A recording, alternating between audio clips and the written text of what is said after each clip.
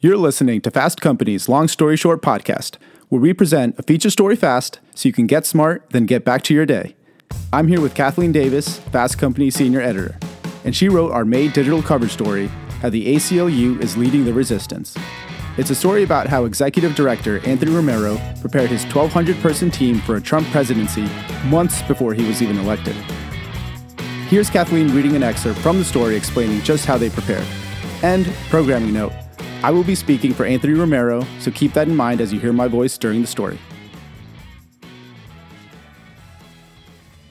Mark Rosenbaum spent 40 years at the ACLU's Southern California chapter before becoming director of the Opportunity Under Law Division of the pro bono law firm Public Counsel. He says, government has turned its back on the people, and the ACLU is leading the charge in saying, we are here to listen. We are here to be part of a strategic plan. They are developing strategies and policies that are responsive to the real needs that are being voiced. This is all possible because the ACLU, under Executive Director Anthony Romero, was ready for the president whom it called a one-man constitutional crisis. More than 6 months before the media and much of the American public was blindsided by the election results, the ACLU was preparing for a Trump presidency. In May 2016, as Bernie Sanders conceded the Democratic primary and Trump secured enough delegates to claim the Republican primary, Romero directed his staff to begin compiling detailed reports on what, exactly, a Clinton and Trump presidency would mean for civil liberties and constitutional rights. The ACLU is organized into 14 different project groups, each focused on a major issue, such as voting rights, criminal justice, surveillance, and immigration. Within each group, there are subgroups for specific topics, like detention or refugees. At any given time, the ACLU may be working on roughly 66 different subjects. For the candidate dossiers, Romero asked each project group to consider the politician through the lens of its issue. For the Clinton report, the task was relatively simple. The teams had decades of Clinton policy statements to draw from, and they looked at what the appointment of a moderate Supreme Court nominee might mean for its issues such as the death penalty and stop and frisk. Building a detailed report on Trump was much more daunting and unpopular. Romero concedes that some of the staff, already burdened with the pressure to wrap up pending litigation against the Obama administration, likely viewed it as Anthony's vanity project. But Romero pushed forward. Everyone was talking about Clinton, Clinton, Clinton. We had a Clinton plan, and we were thinking about the transition, but we had to have a Trump plan, because if he was to be elected, the challenges would have been too great to just adjust on the fly. To pull together the report, the ACLU hired an outside research firm and called through all of Trump's statements. Then I said to the litigators, give me the best constitutional legal statutory analysis you would muster to fight these policies. The ACLU published the Trump memos on July 13, 2016.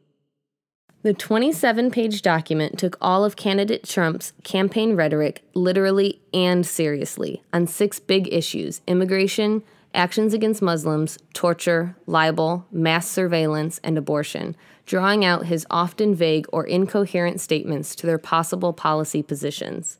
Then it built a clear defense against each.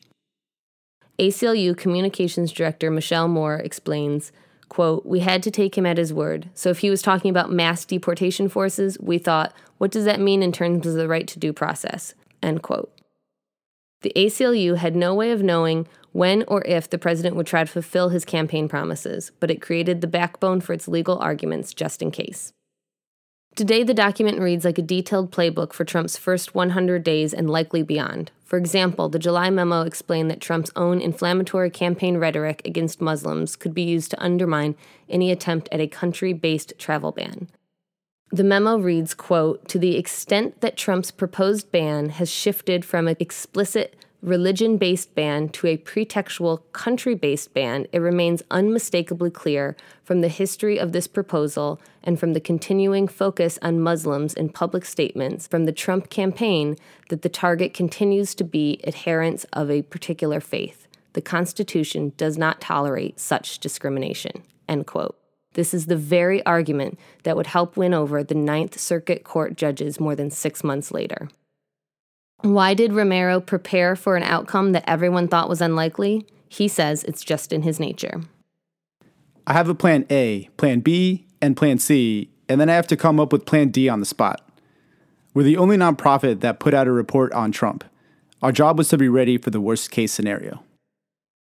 Being at the vanguard isn't new for Romero. He has often filled the role of first.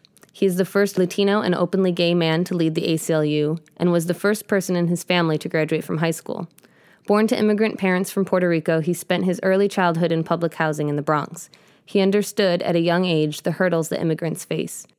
During Romero's childhood, his father filed a grievance against the hotel he worked for when he was denied a promotion because of his limited English.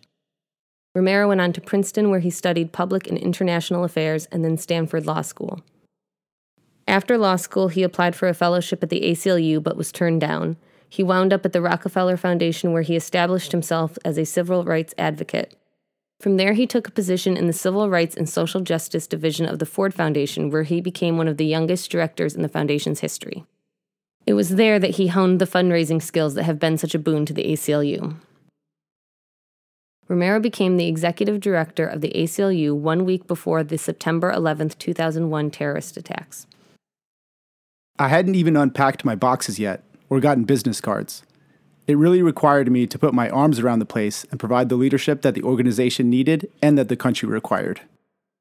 While Romero anticipated that the attacks might lead to an increased nationalism and an erosion of civil liberties, similar to what happened in the aftermath of Pearl Harbor, he decided to begin by addressing the country's mood. His first press release, issued on September 20th, took a decidedly patriotic tone, pledging that the ACLU would, quote, work with our national leaders in their fight to bring those responsible for this tragedy to justice, end quote.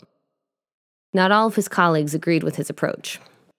Some people within the ACLU thought I was too nationalistic, but you have to meet the client where they are. And our client, the American people, were grieving and stunned and afraid. I said to the staff, we have to make sure that the public is ready to hear us. As soon as the Bush administration began to enact the Patriot Act or detain and deport immigrants, that's when we were really at full throttle. Today, Romero views the ACLU as the U.S.'s insurance policy. Under his leadership, it has become an institution that prepares silently in the background and pushes forward as the need arises. Since Romero took the helm, his lawyers have battled cases both big, the end of Don't Ask, Don't Tell in 2010, marriage equality in 2015, and lesser known, and have challenged presidents, whether it was over George W. Bush's mass surveillance efforts or the Obama administration's deportation and use of drones in battle. And although the public might not have been interested in the Trump memos last summer, the ACLU did its due diligence just in case. For more about how the ACLU is putting the $83 million in donations it has received since the election to work, and to hear the dramatic story of how they defeated the first travel ban in 24 hours, and how they received leaks directly from the White House, check out the full story on fastcompany.com. This has been John Converse Townsend and Kathleen Davis, Fast Company Senior Editor, for Long Story Short. Thanks for joining us.